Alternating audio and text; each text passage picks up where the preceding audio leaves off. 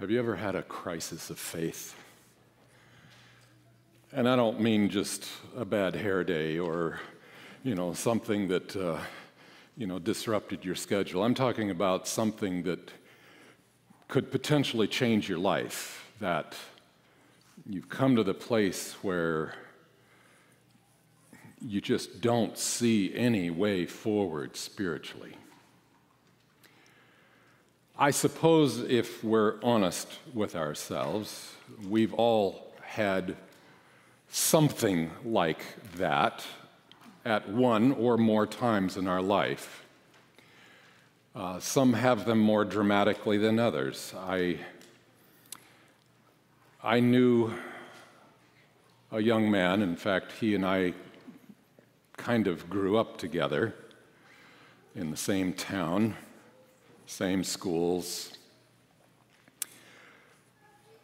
When we were in our early 20s, he suddenly, without any external cues that I could see, had a serious crisis of faith. And he and I took a long walk together. And he told me, he said, I can't do it anymore. He said, I can't. He said, I have done everything that you're supposed to do. I've confessed my sins. I've repented. I've turned away from them. I have studied. I have prayed. I have asked for forgiveness for my sins. I have received that by faith. But he said, it doesn't work. He said, I think God must be this kind of person who puts a carrot on a string out in front of you, that carrot being salvation, and says, here, it's simple, you can have it, but you can never quite get it. And he said, I have come to the place where I can no longer believe in God. It's better not to believe in a God at all than to believe that God would do something like that to you. And I was a little confused at first because I had always known my friend as a very devout young man. By all outward appearances, most of us who knew him thought he's probably a better Christian than the rest of us. He certainly tried hard. He tried to live up to everything.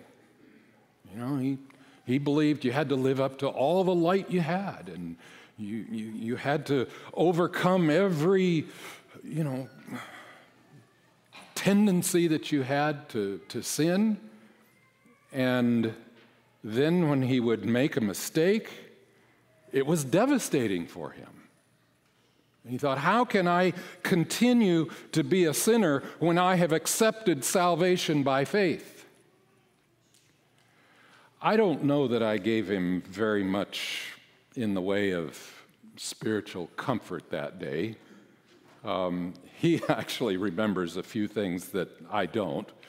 But he eventually came out of that crisis and was stronger for it, actually. But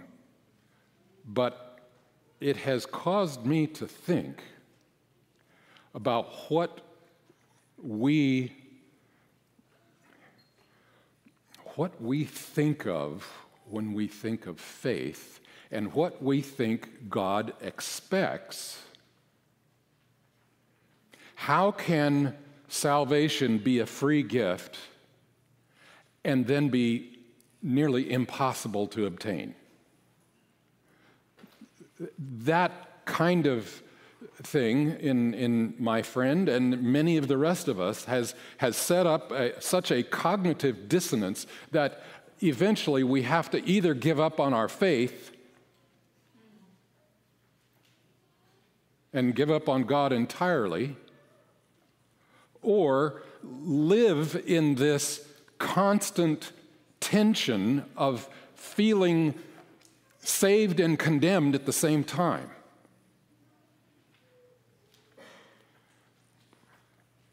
Today, I really want us to take a deep dive into Scripture, into Paul's letter to the Philippians.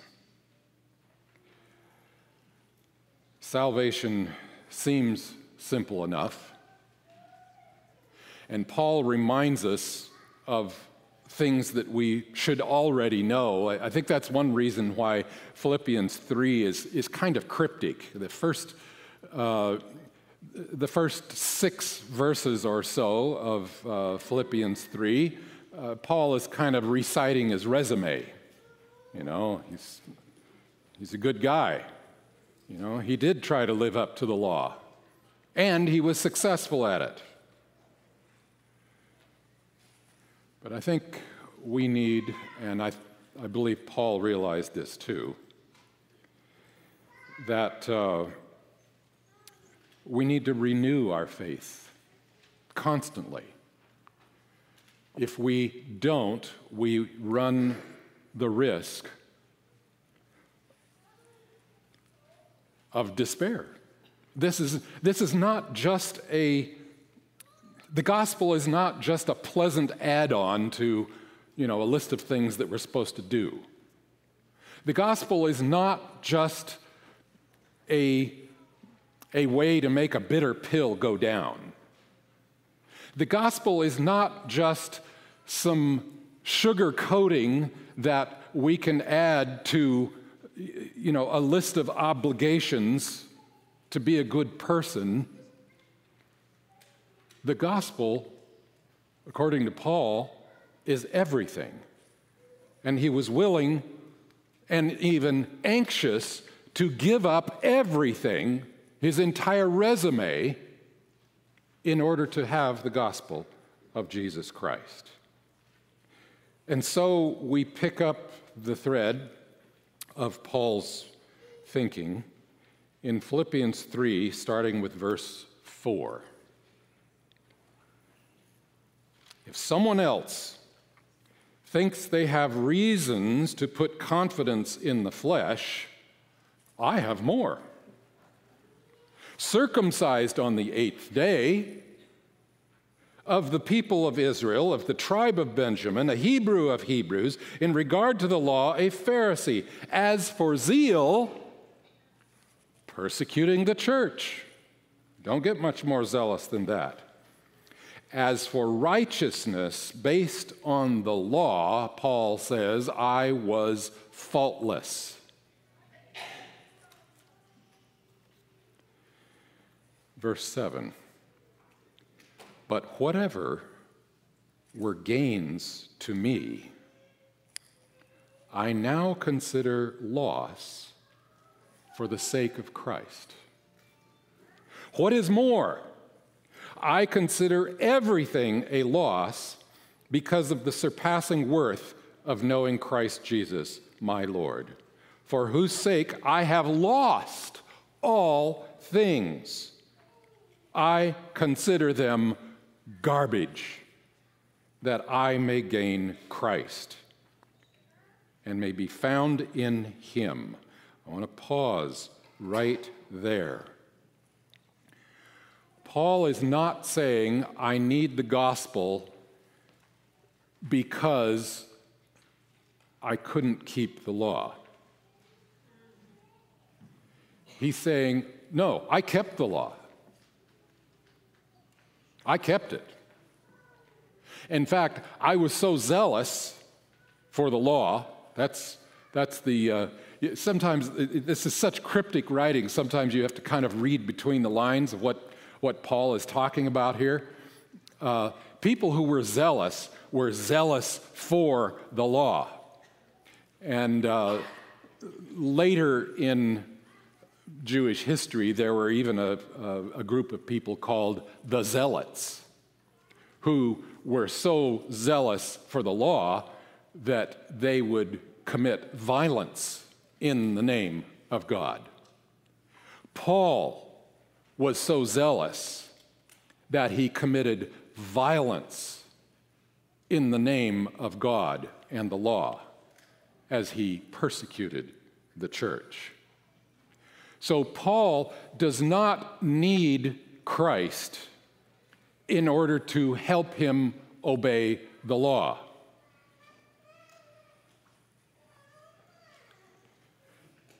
At least that's how he viewed it at one time. His reasons for coming to Christ are not because he's unsuccessful. He was the rising star.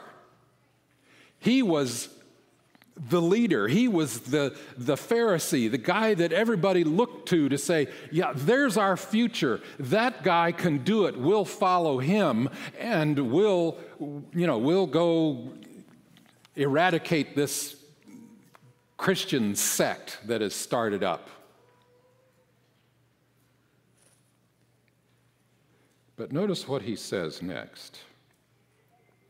I considered them garbage that I may gain Christ, and, verse 9, be found in him, not having a righteousness of my own that comes from the law, but that which is through faith in Christ, the righteousness that comes from God on the basis of faith. Paul did not need Christ in order to be successful in his obedience to the law, in being zealous for the law, and in having a very impressive resume as a spiritual and political leader of the time. But he gave up his entire resume in order to have Christ. He gave up the righteousness that he had that came from the law in order to have Christ. This ends up being a more important point than we often give it credit for. As a matter of fact, Paul spends a lot more time in this chapter talking about giving up his resume than he does in explaining righteousness by faith. But that's at least partly due to the fact that Paul does explain himself elsewhere. And much of what he writes here in Philippians 3 is based on things that he has already written down, especially to the church in Galatia.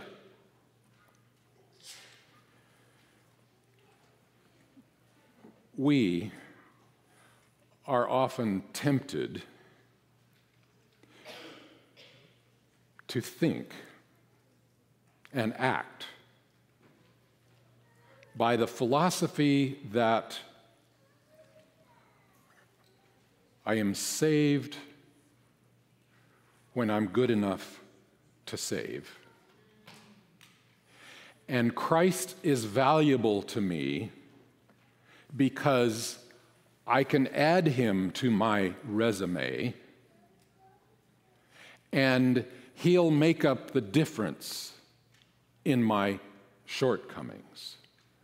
Paul is making a frontal assault on that idea. Paul says it's not works of the law and Christ. It's all Christ. It's Christ or nothing. And he came to realize that all of his righteousness according to the law was worth nothing. Now, before we go on, let's remind ourselves of some of the very common terms that we throw around all the time. Specifically, grace, faith, and righteousness. What do those terms mean? Now, there are many ways to define each of these, and I'm not going to tell you that I have the be-all and end-all of, the end of all definitions here, but this is what works for me. So, what is grace? Specifically, what is the grace of God? Simply put, grace is the expression, or you could even say the I can't even say that. When something is operationalized, it's put into action. And grace is God's love operationalized. It is the expression of God's unconditional love for his children. Jesus' death on the cross is the expression of God's love. It is grace.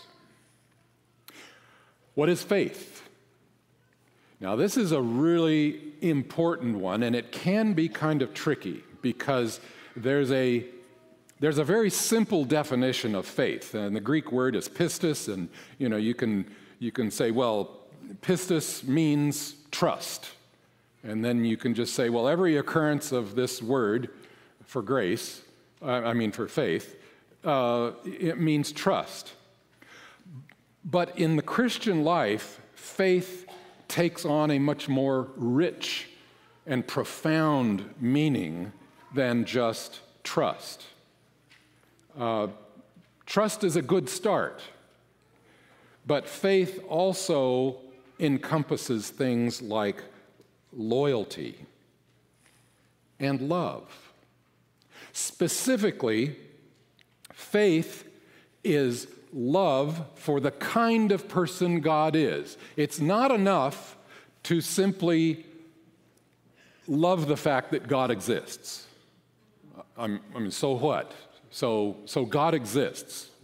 And I love that fact that God exists. But that's not enough to be called faith. Faith is a loyalty to a very specific and certain kind of God. A God who blesses the losers, who gives mercy and forgiveness to everyone.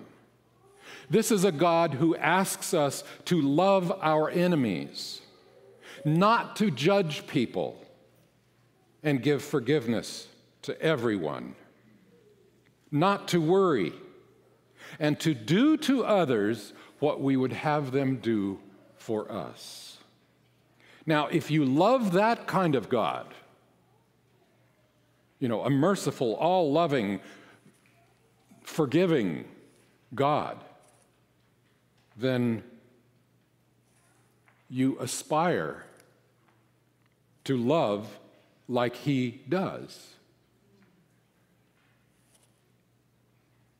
even though you keep failing. And you do to others what you would want them to do to you, not because that's what you have to do to go to heaven, but because you want to do, because that's the kind of God you love. And when you love that kind of God, guess what? That's faith. Faith is about how good God is. It's not about how good we are. To have faith in your own goodness is to have a faith based on the law, which is what Paul rejected. Okay, now what is righteousness?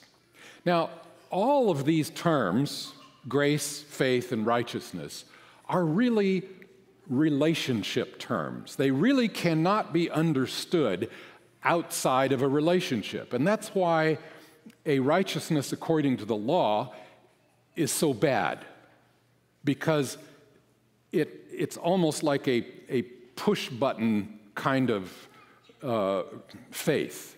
It's, if I do this, if I put the quarter in the slot, then, God is this vending machine that will give me a reward. Now, sometimes God has to take us where we are, and that's where we start out. But that is not the mature faith that Paul is talking about here. Righteousness is, if you want to put a simple but all-encompassing term on it, is a covenant relationship.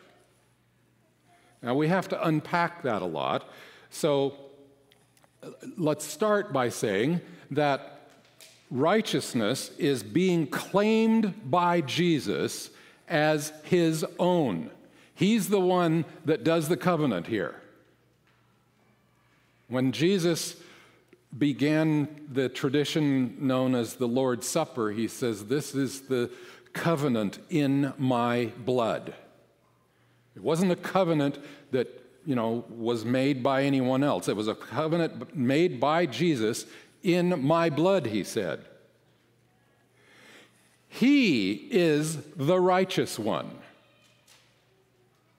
That's the basis of this covenant.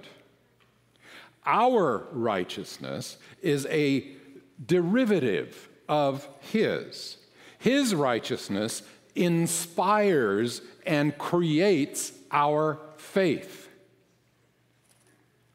Thus, as Paul would say in Ephesians 2:8, we are saved by grace, and we experience that grace by faith in Christ.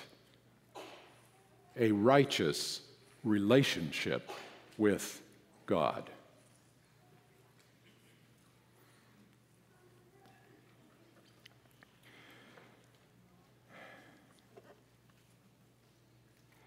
I want to call our attention to a couple of expressions having to do with faith. In verse 9 of Philippians, in the NIV, it says, "Through faith in Christ," and then there's this dash, "the righteousness that comes from God on the basis of faith."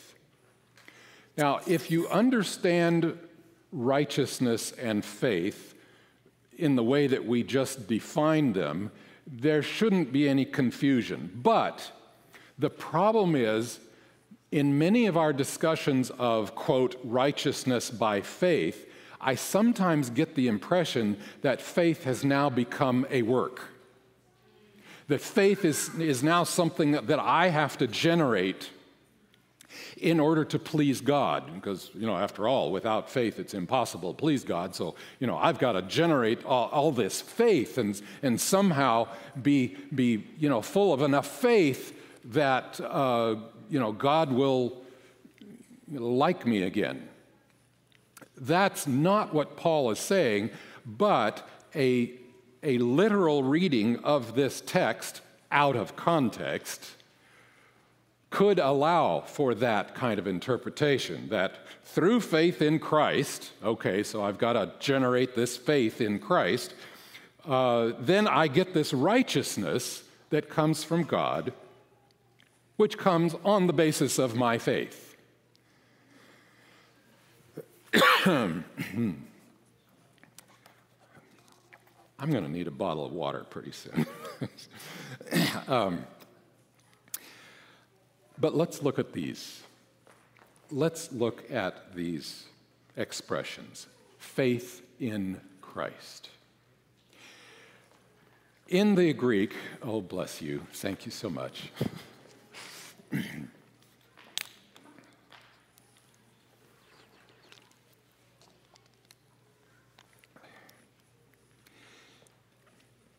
In the original language, this word or this expression, faith in Christ, pistis Jesu is the literal Greek phrase there, literally means faith of Christ. In most every Bible and commentary that you will consult, it's always translated faith in Christ. And that's a good translation. There's nothing wrong with it. But there's a shade of meaning here that I think we need to find and to expose that will help us not to make this mistake that I have to generate this faith in order to please God. I think that's what my boyhood friend was doing, and you know, it was expressed in, you know, oh, I keep sinning, but you know, that made him think that there was something wrong with his faith, and he thought it was his responsibility to generate a pure faith so that he would please God. So there is another way of translating this expression, pistis Jesu, faith of Jesus. It can legitimately be translated, the faithfulness of Christ. The faithfulness of Christ. So how would that change the text? Well, our scripture reading this morning had that translation in it. I don't know if you noticed it or not, but it's from the NET, the New English Translation, also called the Net Bible. The Net Bible renders verse 9 this way: I have my own righteousness derived from the law, but because I have the righteousness that comes by way of Christ's faithfulness, a righteousness from God that is in fact based on Christ's faithfulness. Did that change the whole text for you? It doesn't need to change it entirely, because the original translation, or the NIV translation, is not wrong. It's right. But this translation of the NET manages to capture or reveal the fact that our faith is not based on our efforts to have faith. Amen.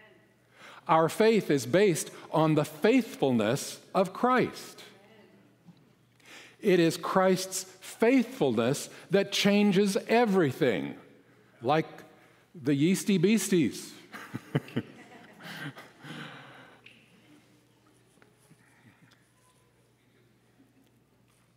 In the Reformation,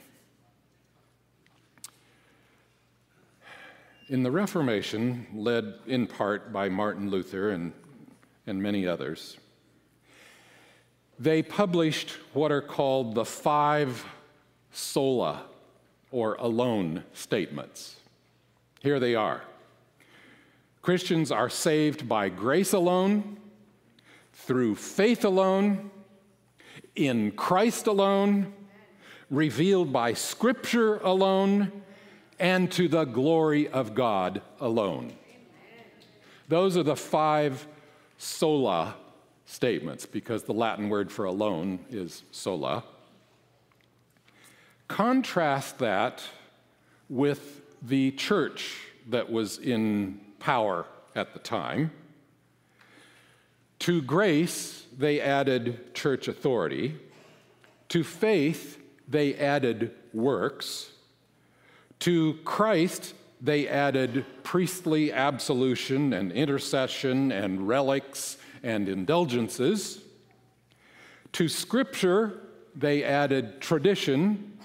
And to the glory of God, they added the glory of the head of the church. That was the contrast between the church of the 16th and 17th century and the church of the Reformation.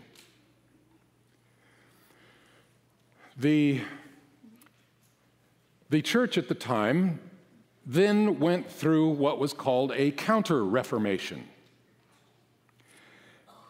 And in one statement of their council, it was called the Council of Trent.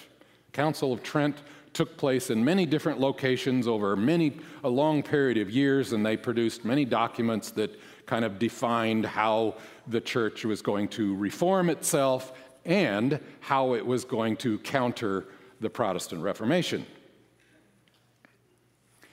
In one article, the church took direct aim at Luther and the other reformers, specifically the idea of faith alone.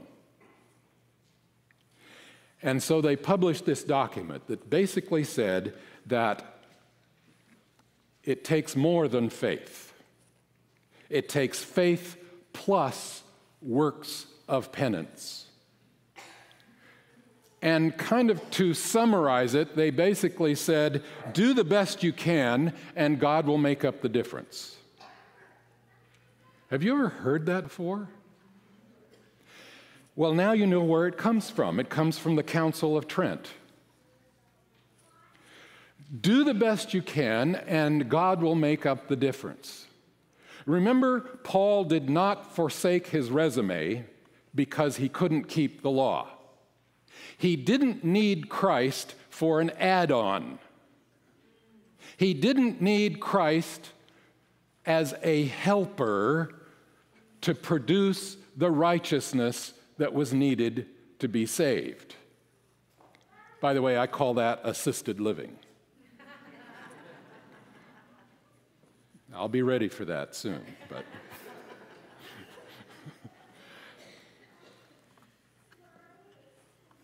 the faithfulness of Christ inspires and creates our faith.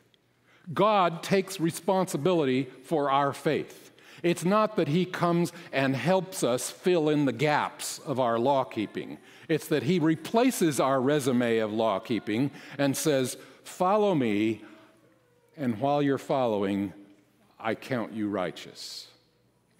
I remember as a young adolescent sitting in the back seat of the family car. We had a 1960 Rambler station wagon. What a car. My dad put a tape on. You remember, anybody old enough to remember cassette tapes? Yeah.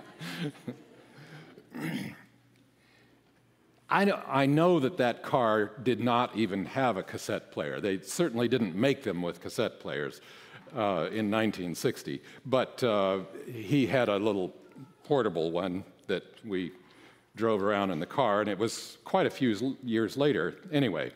So he put a tape on of a young preacher by the name of Morris Venden. I can still remember hearing Maury Venden tell about another preacher at the time who asked his congregation once, how many of you believe that we are righteous by what we do? That is, by works. And amazingly enough, a few hands went up. And as Venden related, the preacher went on and asked, how many of you believe that we are righteous by faith? And again, a few hands went up, about the same number as those who had voted for righteousness by works. And then the preacher said, who believes that we are righteous by faith only?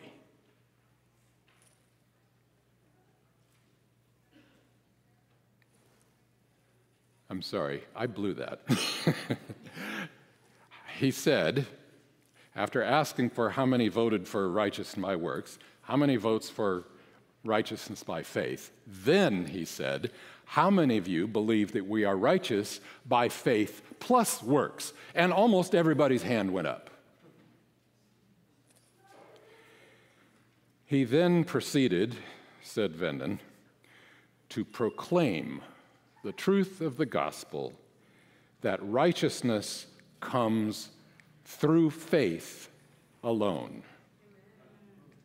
And then Venden himself went on in his characteristic way of explaining righteousness by faith alone. I mention Pastor Venden partly because he was the pastor of this church for a while.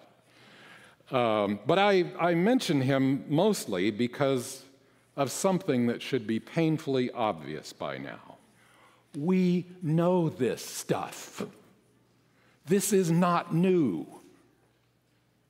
We need to be reminded, but this is not an innovation.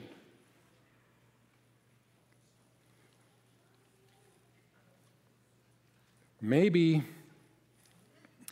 we're attracted to this whole faith plus works thing because it sounds like the safe way to go. It's a way to hedge our bets. Righteousness may come by faith in Jesus, but maybe he'll be even more impressed if we work on our resume a little bit. A little legalism never hurt anyone after all, right? Well, actually, it does hurt everyone. Amen. If you're trying to impress God,